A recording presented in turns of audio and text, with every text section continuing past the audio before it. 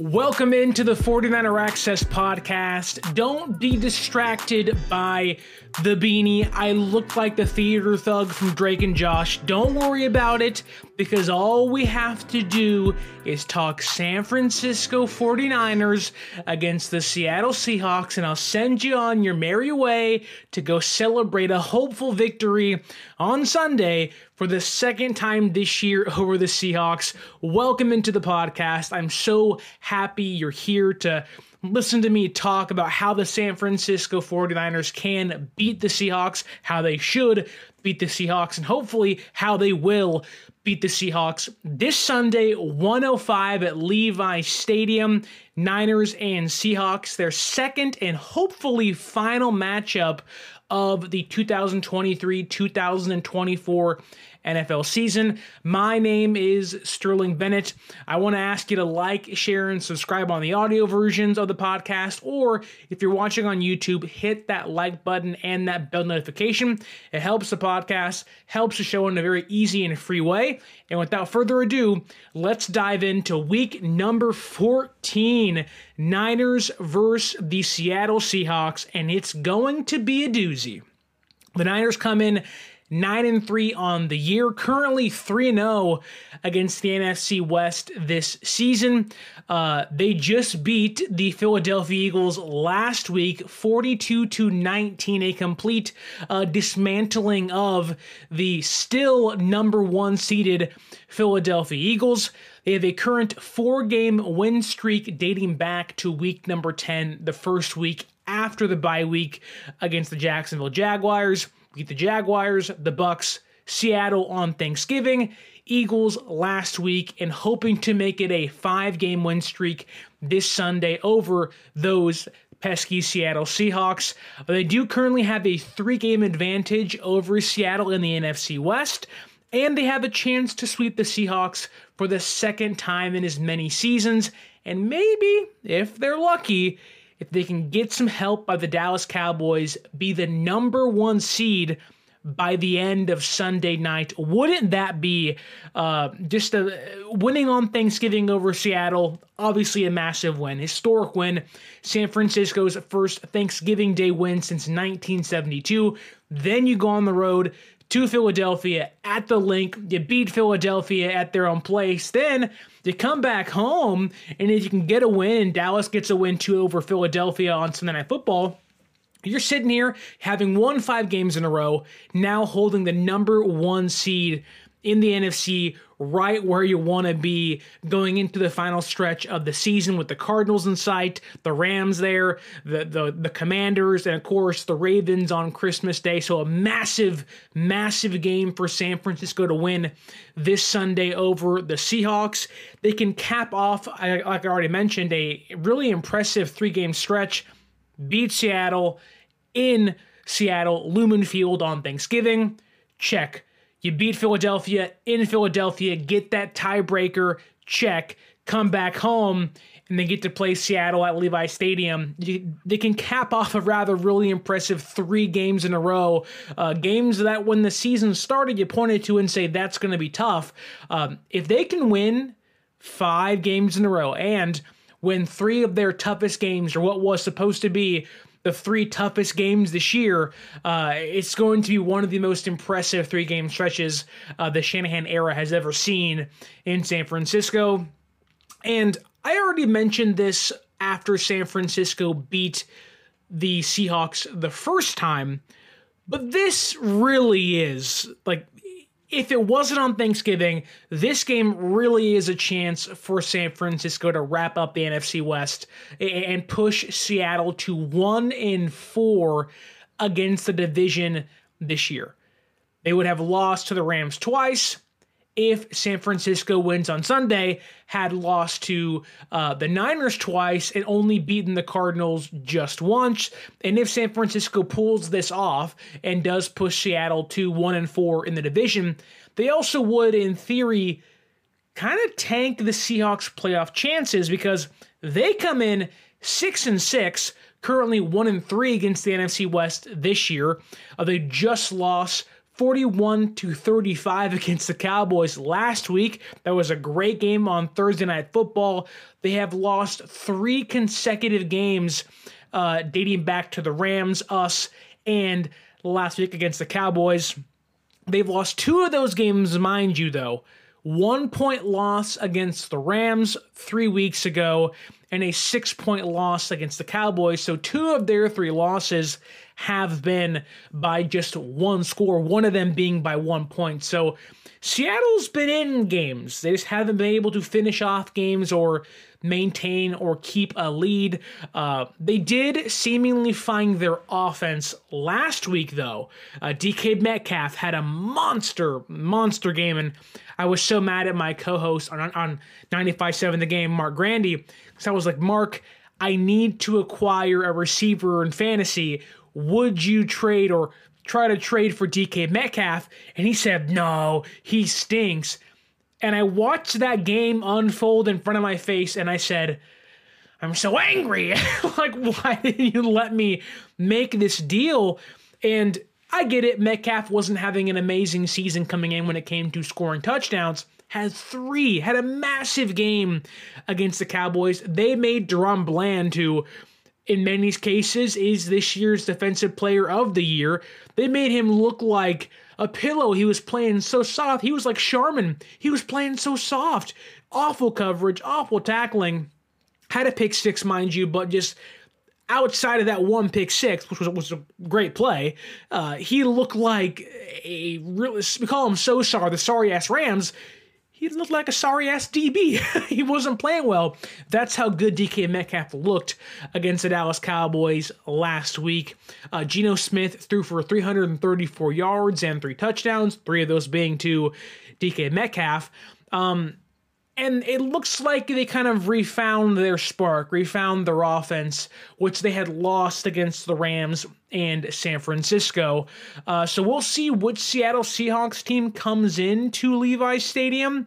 But either way, even if they aren't a great team record-wise, currently at 500, I do think that the Seahawks are going to come in looking for revenge, not just for Thanksgiving, but I do think their backs are against the wall.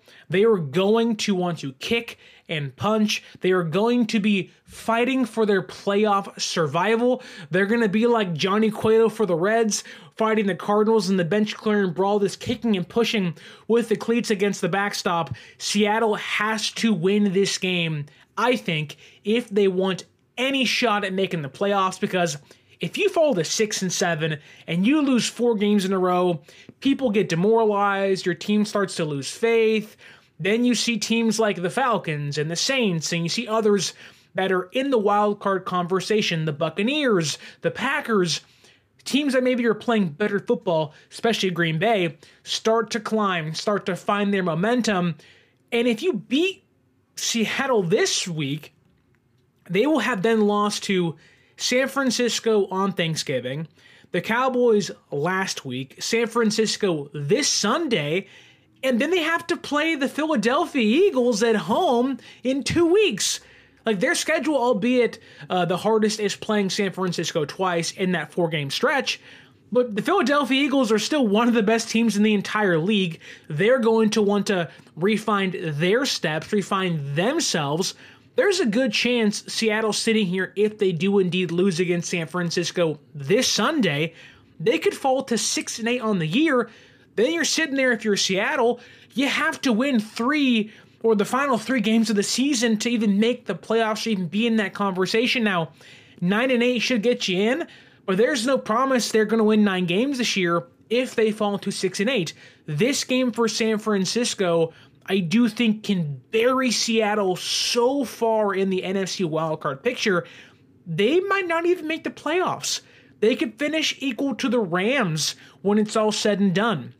There's a good chance if San Francisco wins this game on Sunday, they're going to push and demoralize Seattle so much they lose against Philadelphia, then they have to somehow win 3 games in a row after losing their previous 5 to claw themselves back into the NFC wildcard picture. This is a massive game for San Francisco. What a better way to cap off, again, playing Seattle on Thanksgiving, Philadelphia beating them at the Link last week, and then beating Seattle at home in front of your home crowd. The best thing about that is you can almost end Seattle's playoff hopes the same day you cap off an impressive 3-game stretch and win your 5th game of the season, not including maybe even having the number 1 seed. All that being said, though, all of that potential good things for San Francisco is just more reasons as to why the Seattle Seahawks are going to come in here wanting to sucker punch San Francisco any chance they get. Like I said earlier, their backs are against the wall. They know if they don't answer the call now, there ain't going to be no call in a few weeks. No one's calling the phone. Ring, ring. They're going to be like, sorry, it's busy. No one's home. That's the Packers' phone now. That's the Saints, the Falcons, the Buccaneers' phone now. The season is quickly passing Seattle by, and their chances are running out. They have to win this week. They are going to pull out all of the stops. We're going to see Pete Carroll pull out all the tricks, the special teams fake punts, the fake kicks. We're going to see flea flickers and reverses and end arounds, and we're going to see DK Metcalf throwing passes. They're going to pull out all of the stops this Sunday. It's going to be, I think, a great game. I think it's going to be closer than people think it is. I do think San Francisco, while yes, they know what happened the last time they beat an NFC East opponent with 42-10. They just beat Philadelphia 42-19. Weirdly enough, it's the exact same score for the offense. They know what happened last time. Fred Warner even mentioned it himself. We know what happened last time we beat an NFC East opponent as bad as we just did against the Eagles. They want to avoid that. I do think while there might be a fear of, people might say, trap game, I wouldn't call it a trap game. I do think there is a chance for a letdown, not in regards to a win, but I do think people were saying that Seattle holds no candle to San Francisco. Well, I do think if these two teams played in the playoffs, we'd see that once again. But I do think divisional game, Seattle has to win this one. San Francisco, a very tough fought victory, albeit the score doesn't show that. San Francisco got up as much as they have all year for that Eagles game. They're banged up. No Eric Armstead. Looks like no Elijah Mitchell. They got a bunch of bumps and bruises on them, whereas Seattle is also getting healthy. Abraham Lucas is back on the offensive line. They have some guys hurt too, but Kenneth Walker might play this Sunday. Zach Charbonnet, who got hurt against Dallas, looks like he'll play this week. So both teams are kind of in there. They're a little banged up on both sides, but it feels like San Francisco, although still being banged up, should win this game by a lot. I don't think it's going to be a 31-18, a 34-14 style game. This feels much more like an NFC West, slugfest to the end, rather than San Francisco crushing the Seahawks like we want them to every single week. And look, it's a divisional game, like NFC West, NFC East, AFC South. Whenever you play, when it's Pittsburgh and Baltimore, when it's San Francisco and Seattle, when it's the Dolphins and it's the Bills, those games are always tough. When it's Cowboys and Eagles, those games are always close. San Francisco, this game is not going to be a cupcake game. And if it is, well then forget everything I say, and that just shows how good San Francisco is. But I think this game is much more of Seattle needing to win. This feels much more of San Francisco could lose this game and it would stink and it would suck, but it really wouldn't change what we think of them. I would sit back and say, how do you lose against Seattle? But then I would sit back and say, man, like you played Philadelphia on the road, with 10 days rest, you come back home against Seattle, they have their backs against the wall, and they beat you. It happens, right? Now, for Seattle, like I can forgive San Francisco if they lose this game. Seattle can't forgive their team. Seattle can't forgive themselves if they lose this game. Let's talk about the Seahawks offense, though, because the Seahawks offense, just like it was 2 weeks ago, if they can't run the football, they ain't winning. I know Geno Smith threw for 3 touchdowns, and Seahawks fans were like, we're back, baby. You still lost. You still lost in that game. In all of the Seahawks' 6 wins this year, just like 2 weeks ago when they still had 6 wins, in all of their 6 wins, they've rushed for 100-plus yards. In all of their 6 losses, which they've recorded 3 losses in a row, they've rushed for under 100 yards in each of those 6 losses. Like I said earlier, they're likely to have Kenneth Walker back and potentially Zach Charbonnet back, so they're going to have that 1-2 punch, the power run, the outside zone with Walker. They're also going to have Charbonnet in the screen game, in the passing game, to kind of give them some more, I don't want to say explosiveness, but give them a more of a wrinkle to the offense than just, in between the tackles with Walker.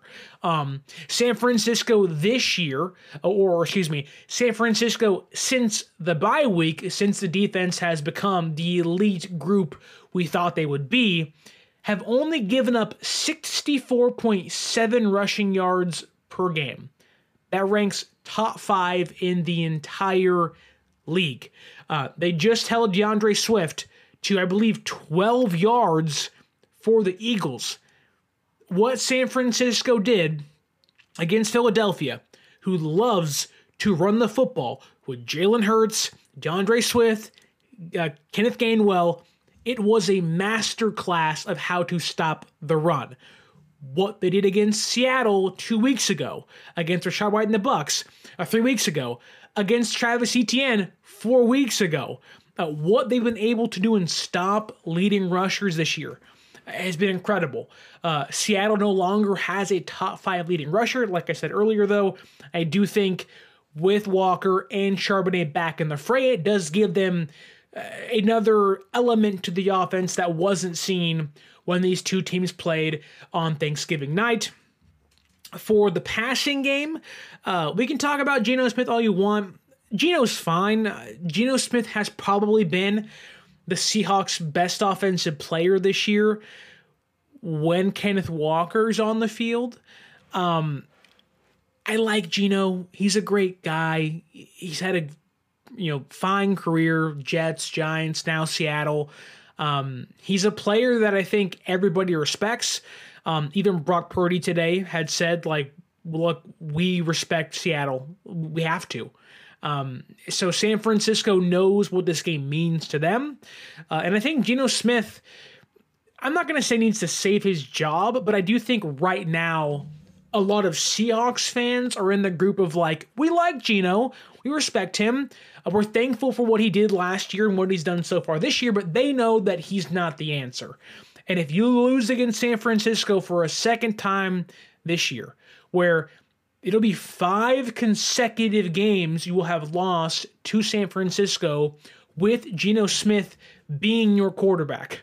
At that point, if you're the Seahawks fans, you're going to sit back and say, okay, if the Niners are our biggest opponent in our own division and Geno Smith isn't the quarterback to beat them, we have to then find a new quarterback that can beat them.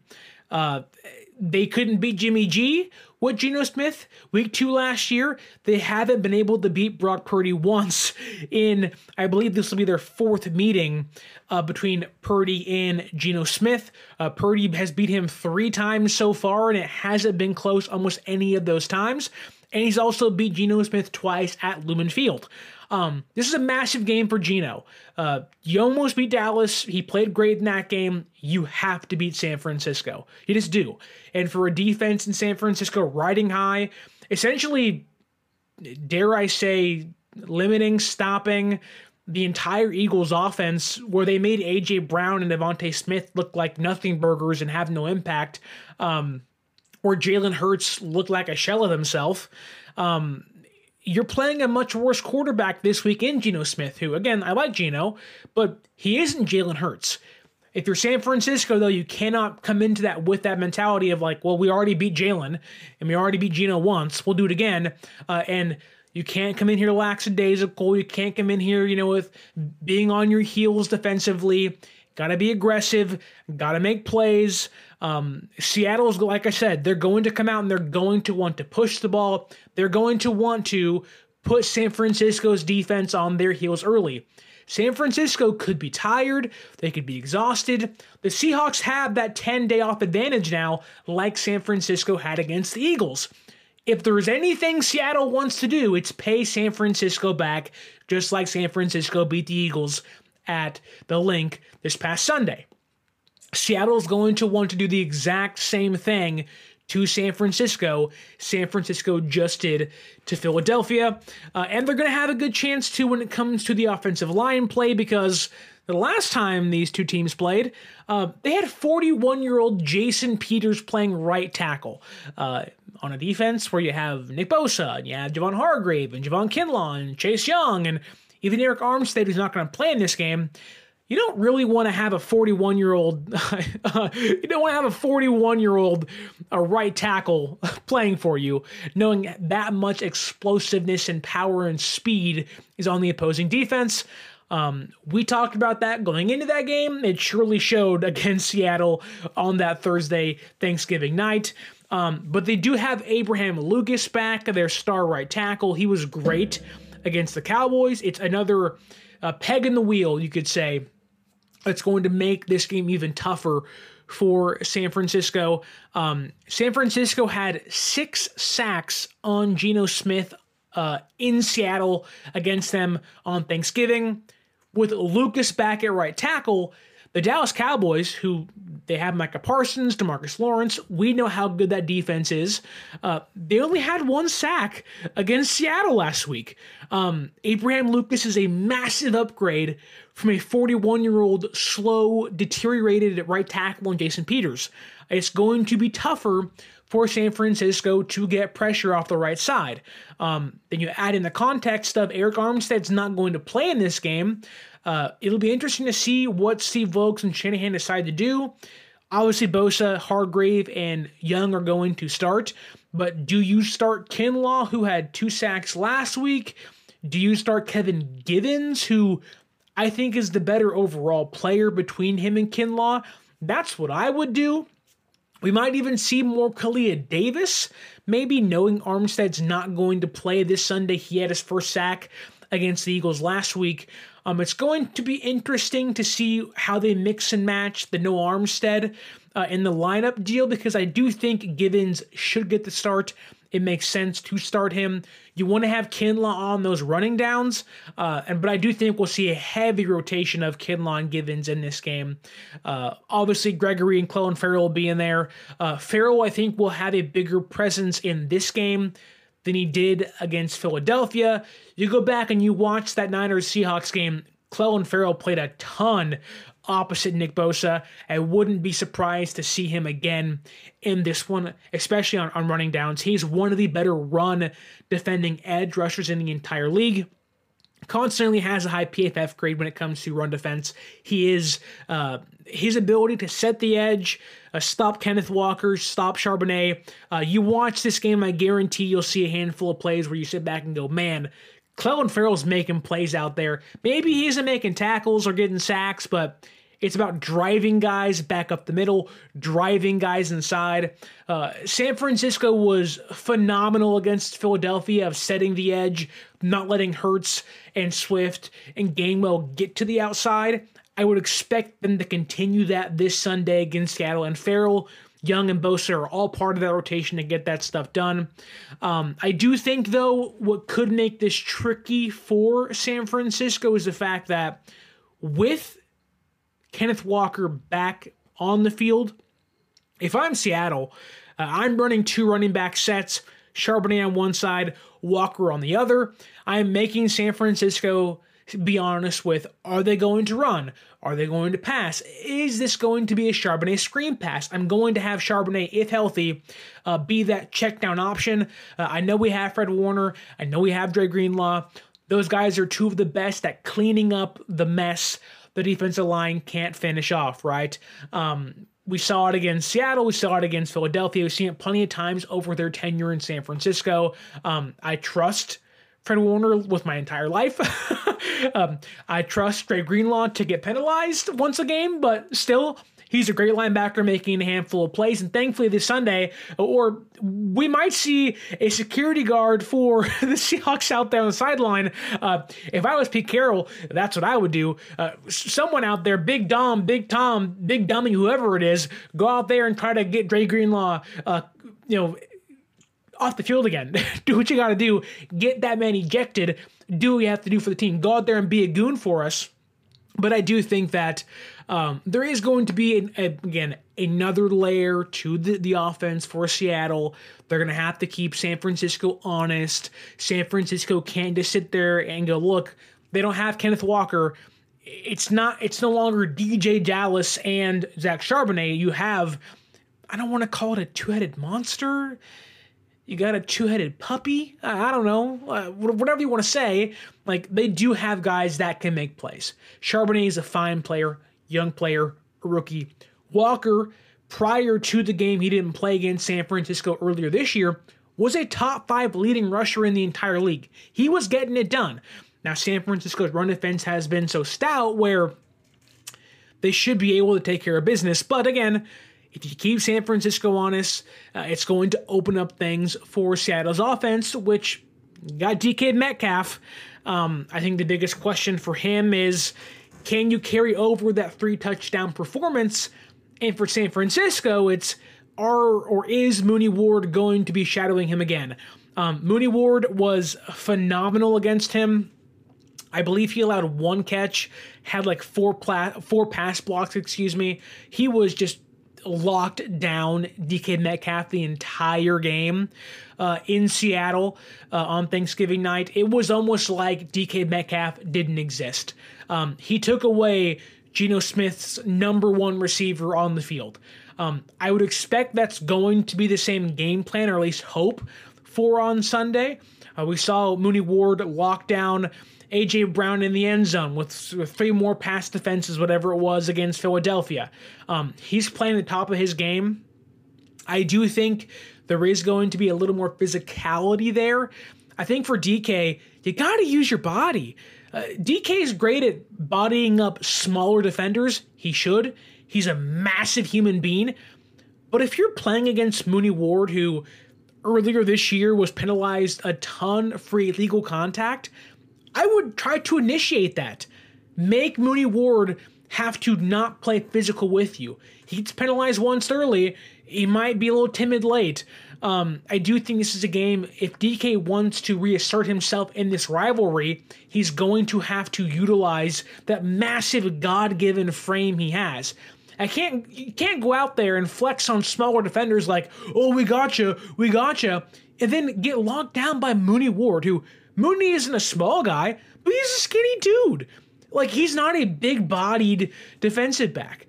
He's bigger than many of them, but DK, it's almost like when the bully bullies the small kid, and you're like, yeah, like, what are you proving? Like, you should be able to bully that kid and beat that person up. Then you have someone say pick on somebody your own size, and the bully gets beat up, and he gets some comeuppance, you might say. Is this going to be a game where DK Metcalf can reassert his dominance? If I'm DK, if I'm Pete Carroll, I'm like, yo, like, you gotta pick this up, my guy. Like, I can't have you going out there and being like, oh, I'm an elusive receiver. I'm a finesse player. Like, you can be that. But you also are like 6'3", 6'4", 235 pounds. Go knock somebody over, dude. Take it to them. Make them have to stop you physically. Then you have Tyler Lockett, who again is just one of the best slot receivers in the entire league. He'll likely be lined up against Mooney Ward, or on the off chance he might be against Ambry Thomas. And then you have Jackson Smith and Jigba, who has kind of risen in prominence in the offense recently, had a touchdown taken away from him against the Dallas Cowboys, which I think was a catch, but anyways. He's played a lot better recently. They've been getting him going offensively, so going to be a massive test again for San Francisco's cornerback group, Lenore, Thomas, Mooney Ward. I do think it'll be interesting to see, again, if they can get different looks for DK Metcalf, because we saw in that game for Seattle, they wanted to throw him deep balls. How many times did Geno just miss some deep balls downfield that he had open, mind you, to DK while Mooney Ward guarded him? He just missed him. He overshot him. There were a handful of those. I do think they're still going to take those shots, and if you can get the run game going a little bit or keep San Francisco honest with Walker and Charbonnet, they're still going to want to take those shots. And we saw what happened in the playoffs last year.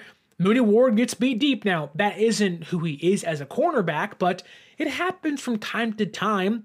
If DK, again, reasserts the physical nature and the body he has on Mooney Ward, I would not be surprised if they hit one deep ball in this game and are like, well, there it is. They finally hit one. I would not be surprised if that happens.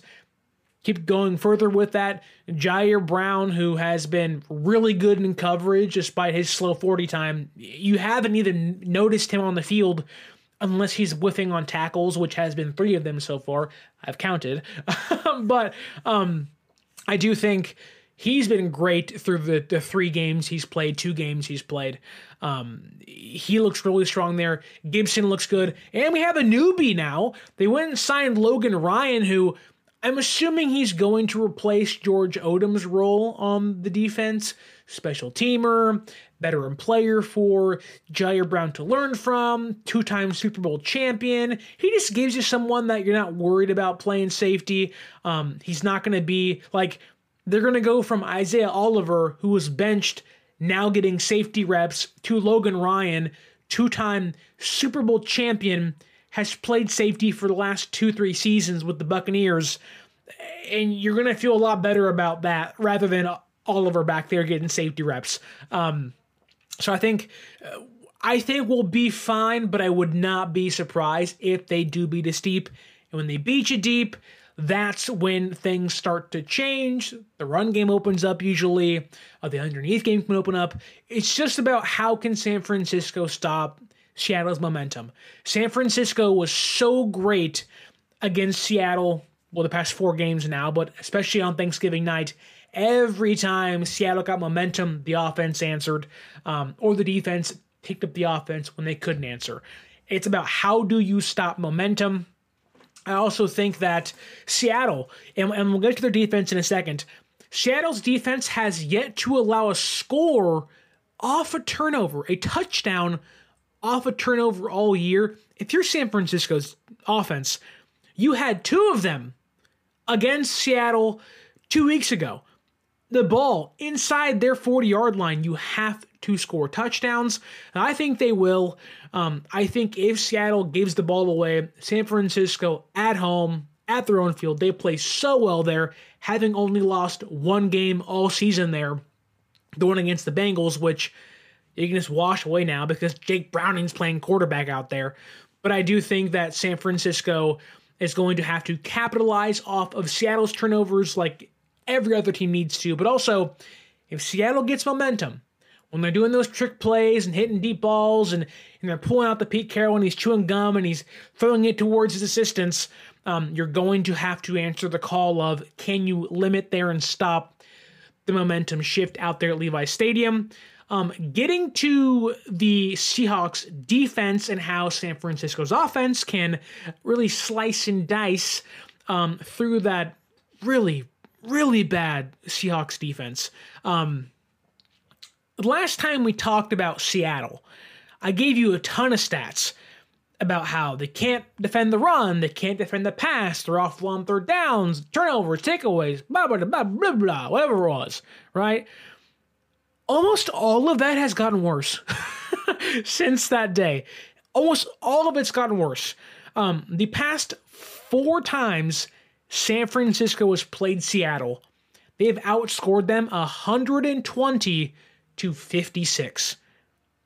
They have double the points that Seattle has in their last 4 outings. Of course, that being 3 regular season games and 1 playoff game.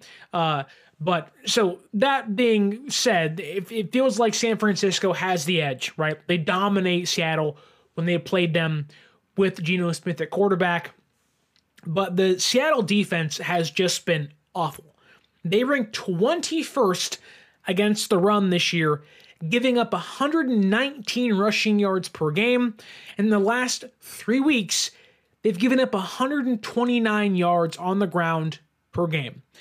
Don't forget, the last time Seattle and San Francisco played 2 weeks ago, San Francisco had 169 yards on the ground, and Chris McCaffrey had 114 of those yards and 2 touchdowns. It just feels like if you're going into a game against San Francisco, you know they are going to want to run the football. And I think it may have been George Kittle or Fred Warner said that we know as a defense, once we get our running game going, that being McCaffrey, and we get Debo and Elijah Mitchell, who probably won't play in this game. So Jordan Mason gets reps finally. Once we get those guys going, we know it's over. We know we're unbeatable as an offense. Seattle doesn't seem to have the ability to stop the run, or at least haven't shown the wherewithal to address stopping the run. They were hoping it was Leonard Williams. He ain't done nothing. They've been worse with him on the field. It's crazy to believe that with their trade deadline acquisition, Seattle's run defense has gotten worse with him on the field. This is another Christian McCaffrey field day. As I said 2 weeks ago, I wouldn't be surprised if that carries over once again, because look, just like Seattle's offensive line is getting healthy, San Francisco against the Seahawks 2 weeks ago, they didn't have Burford. It was Williams and a returning from injury Aaron Banks, then Brendel, then Feliciano, then McKivitz. Now they're going to have their entire starting 5 back, with Banks even healthier and Burford back as the right guard. I think they'll be able to push the Seattle defensive line around a little bit more in this one. I'm not going to ignore the fact that Bobby Wagner and Jordan Brooks are still 2 of the better run defending linebackers in the entire league. But we saw against them this past, or 2 weeks ago, that they are awful against the pass. They're older, that being Wagner. Brooks is just a younger Bobby Wagner that can't pass coverage anybody. Tight ends, over the middle, Ayuk, Debo, doesn't matter. I would expect San Francisco to have their way up the middle in this game. They mentioned, the Seahawks players mentioned that their goal is to stop over the middle stuff. The difference is that Brock Purdy isn't Jimmy G. No offense. I like Jimmy. Just different players. Brock Purdy can beat you to the outside as well. And if they're going to stop the over the middle stuff, you know what you do? Screen passes. Make them have to guard the screen pass. Make them have to have guys leak outside to the boundary. End arounds to Debo. Like, there are ways that Shanahan is going to exploit that. It's not that hard. And really, this is a game where you respect Seattle. You give them their kudos. They're 6-6. They're right there in the playoff hunt. But you also know they should not be in the same conversation as you. They're a C+, B- team at best. They're reeling. They have to win. You can almost take advantage of that desperation if they're going to blitz more, if they're going to attack the quarterback more. Take shots deep. My money's on Brandon Ayuk winning those plays. If they're going to blitz, you're going to have plenty of chances, with Brock Purdy being the best quarterback efficiency-wise against the blitz this season. And even then, if they're not going to blitz, their leading sack getter is Boy Mafe, who's a good player. He has 7 sacks this year. He hasn't had a sack in 3 weeks. Either he's due or he's not playing up to par. It's that simple. Jerron Reed has 5 sacks this year. He had 1 in the last 3 weeks. And Devin Witherspoon has been one of the better cornerbacks at getting sacks. But again, like, Seattle's defense doesn't do much. Seattle seems like a team that, like, take Jamal Adams, for example. Jamal Adams should be a good player, right? He was a good player for a while with the Jets. There was even talks of when he was out there on the trade market where should San Francisco acquire him? Thank God they didn't, because he seems more distracted by journalists in New York calling out his poor play than actually wanting to play good, wanting to play well. He's talking about when they go low, I go lower. You know, Jamal, I'm sure you're a great guy. I'm sure you've had and gone through a lot with the injuries and stuff. Your play can't get any lower, my guy. Like, you're getting burnt all the time. Tight ends, receivers, running backs. I can guarantee you, you ask Pete Carroll, you ask other GMs, they're going to say, yeah, Jamal Adams, he's not good anymore. Not good anymore. I said it 2 weeks ago. The Seahawks defense is just a bunch of names that aren't playing well. Julian Love, Quandre Diggs, Jamal Adams, Devin Witherspoon's having a good year, but then you got Tariq Woolen, who he got benched against Seattle or against San Francisco 2 weeks ago because he couldn't tackle anybody. It's like what Seattle has going for them is name value, not production. Kind of like Philadelphia's defense. They're kind of the same thing. They got a bunch of names that are respected league-wide, but in reality, they're not playing great, right? There's a reason why San Francisco was able to exploit Seattle 2 weeks ago. There's a reason why they were able to exploit the Eagles, 6 days ago, 5 days ago now. Like, there's a reason why San Francisco continues to be able to run through, exploit, and play well against other defenses that really don't have the business being on the same field as them. It's name value compared to production next to their name. The Seahawks just don't have that name value. They have the name value, they don't have the production. And you realize that they're playing Brock Purdy, who he scored 4 touchdowns against Philadelphia? 4? I mean, come on. Like, the whole conversation was, you got to play someone, got to see somebody. He's beaten everybody now. There ain't a single team in the NFC you point to and say, and look, if you wanted to say the Lions, if you think Brock Purdy wouldn't just run right through that Lions defense, that looks atrocious. They can't guard anybody. He's beaten every NFC opponent you say, well, they might have a chance, or watch out for them. Like, Brock Purdy since the bye week this year. So Jacksonville, the Bucks, Seattle, and Philadelphia, those last two being on the road, and Jacksonville also being on the road. 3 games on the road since the bye week. 74% completion percentage, 1,152 yards, 282 yards a game, 11 total touchdowns, nearly 3 touchdowns per game, and just 1 interception. The 1 pick, which arguably his 2 worst passes against Seattle 2 weeks ago, was the one to Debo backed up against his own end zone. That one gets tipped. It almost gets picked off. The next play, backed up against his own end zone. It does get tipped, then it gets picked off for a pick 6. That can't happen. And guess what? That is Seattle's only takeaway the past 2 weeks. They didn't get one against the Cowboys. It was I don't want to say phony, it was a tipped pick 6 against Brock Purdy. That's his only mistake in 4 weeks. He's throwing the ball deep downfield. He's against the blitz, just crushing it. And you realize that Seattle's pass defense ranks 23rd overall in the entire league. They're giving up 12.4 passing first downs per game. That ranks 29th in the entire league. Now, knowing how poorly they've played, I dove into the analytics and how, is this true? Are they that bad?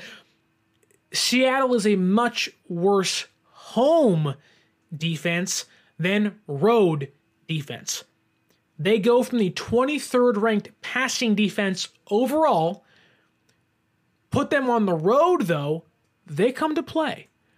For all the crap I just gave them of name value compared to production, to give them some credit here, to give them a fighting chance, back against the wall, where would they have an opportunity to beat San Francisco? It's against the pass. It's not against the run. Now, when San Francisco can run the football, it opens up the passing game.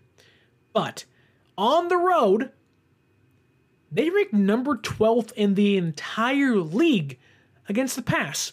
You have to respect that. You have to give that credit. I don't know what it is. I don't know what is the change of that. I don't know if it's a defensive scheme issue. I'm not sure if it's a, hey, we're on someone else's turf. Let's play up. Let's come in there and knock them out of the park. I don't know what it is. But it does feel like Seattle on the road knows we ain't got the 12s. We got the 0s because none of our fans are here. We have to play well for the guys on TV and the gals on TV watching us up there in Seattle. Like, they play better on the road. It just is what it is. I don't know what it is. But if they're going to have a chance to stop San Francisco, it's going to be against, I believe, the MVP leader,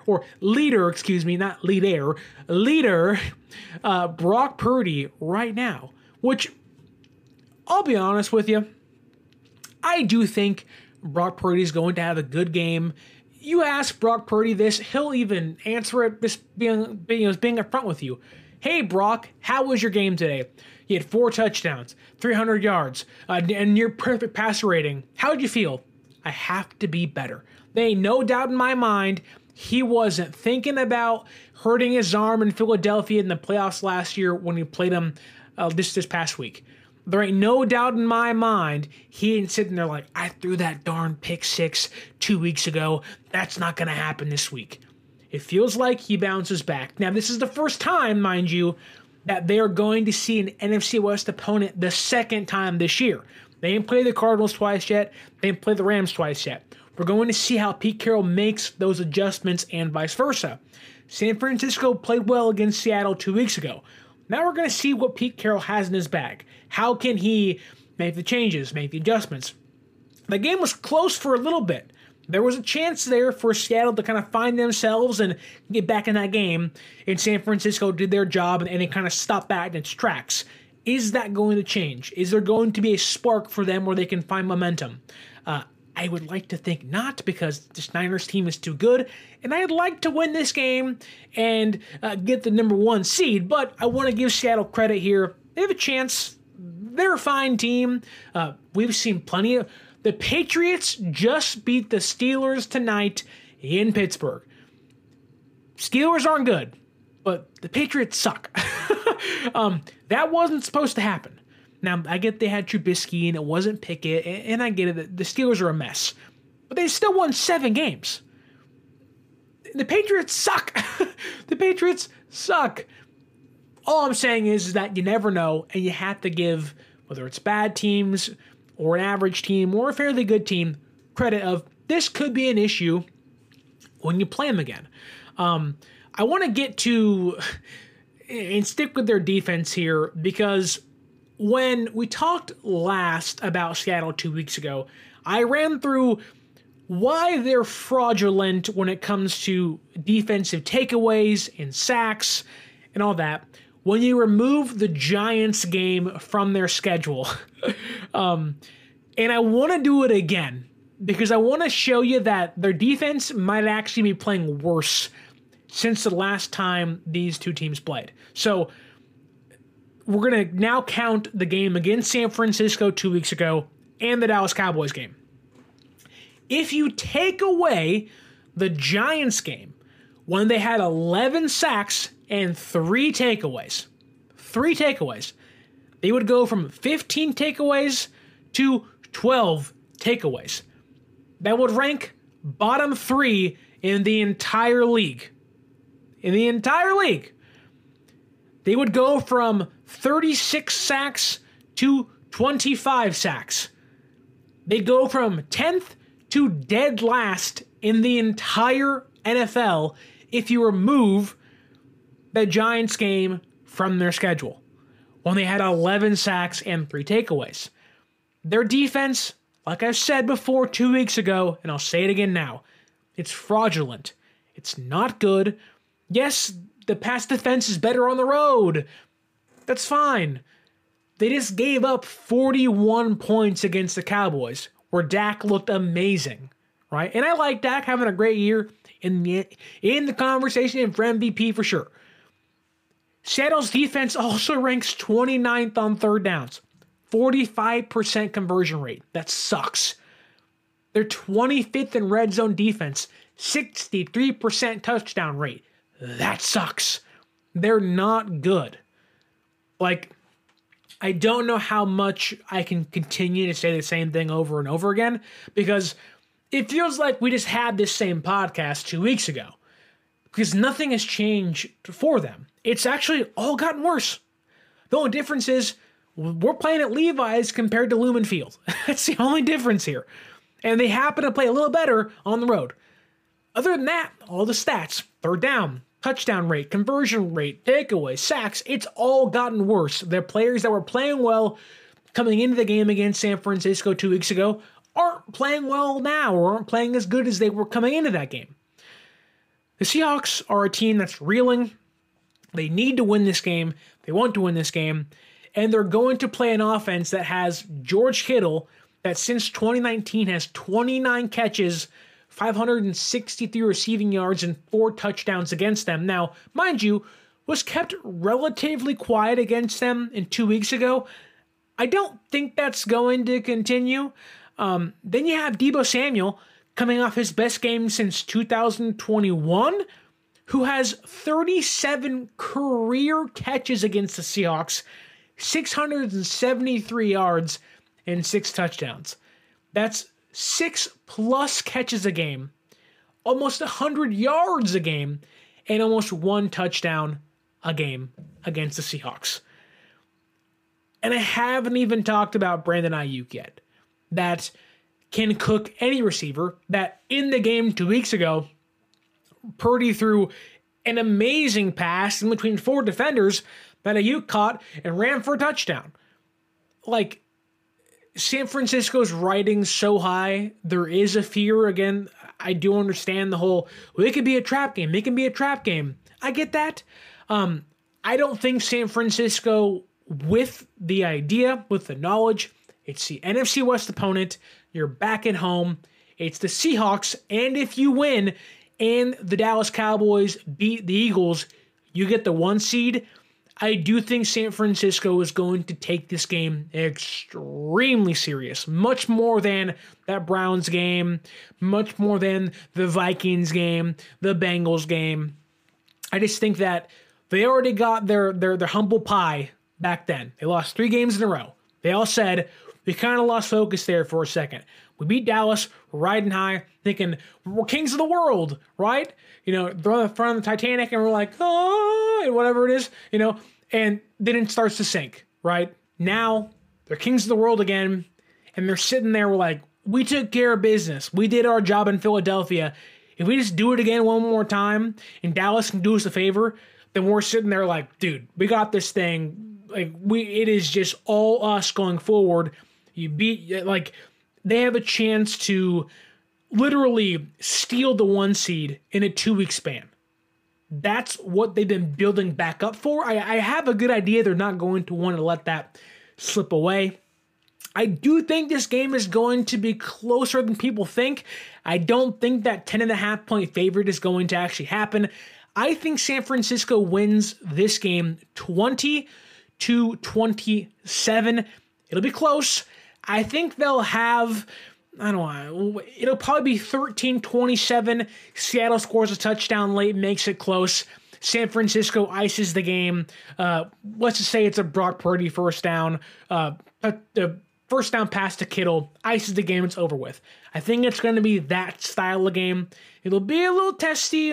Seattle, San Francisco, going to be some punches, going to be some, physicality. Tensions are riding high. Seattle wants to spoil San Francisco's number 1 seed try. San Francisco wants to end Seattle's NFC playoff hopes. It's going to be classic NFC West style football. I have San Francisco winning 27-20. And let's go get the number 1 seed. By the end of Sunday night, the Niners could be, and hopefully they are. Come on, Dallas. Come on, Dallas. Are we Dallas Cowboys fans this week? Or are we rooting for the Eagles to lose and the Cowboys not to win? That's my kind of thought process on that. Come on, Dallas. Just do us one favor. Do us one favor, please, please. And I believe if Dallas wins and Philadelphia loses, Dallas has the tiebreaker. They're tied for the same record. I think the Eagles might fall to the 5 seed. It's a lot of moving parts here, but let's get the number 1 seed. It's all that matters. We want this. We saw the importance of 10 days off just 1 week ago against Philadelphia. We need that. Now is our chance to secure the 1 seed, get it in our grasp, and hopefully not let it go the rest of the season. 27-20 San Francisco wins is my prediction. I want to kindly ask you to like and subscribe on YouTube. It's a free way to help the show, help the podcast. You guys came out in droves after the Eagles win. Let's keep the momentum moving into Seattle week. If you're listening on Apple or Spotify or Google Podcasts, whatever you're listening on, please leave a review and like the podcast and tell your friends about it. Give us 5 stars. Tell us anything you want in the review comment section. I don't care what it is. Give us 5 stars, help the show, and let's keep this train rolling all the way, hopefully, to the 1 seed and hopefully, eventually, the Lombardi Trophy. You can use our promo code 49ers Access at SeatGeek.com. 49ERSACCESS at SeatGeek.com. It's up here on the screen. I'm pointing to it right now, or down below in the description.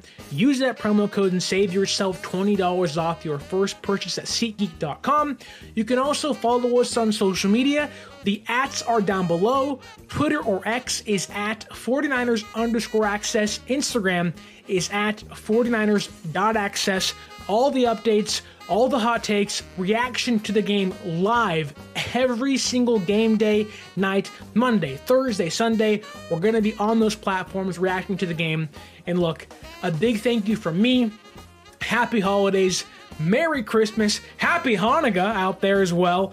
I hope you have a wonderful and safe Sunday, safe holiday season. Get your Christmas trees, whatever you celebrate, get your presents, celebrate your family, celebrate your loved ones, celebrate Jesus, celebrate whatever you do on this or at this time of year. Go watch Elf for the 90th time. I've seen Home Alone 30 times in the past day and a half. It's always on Freeform, what I used to call as a kid, ABC Family. Go out there and do your thing, you filthy animals. It's Christmas time, have a good time, and hopefully on Sunday, we're celebrating a San Francisco 49er victory at Levi Stadium.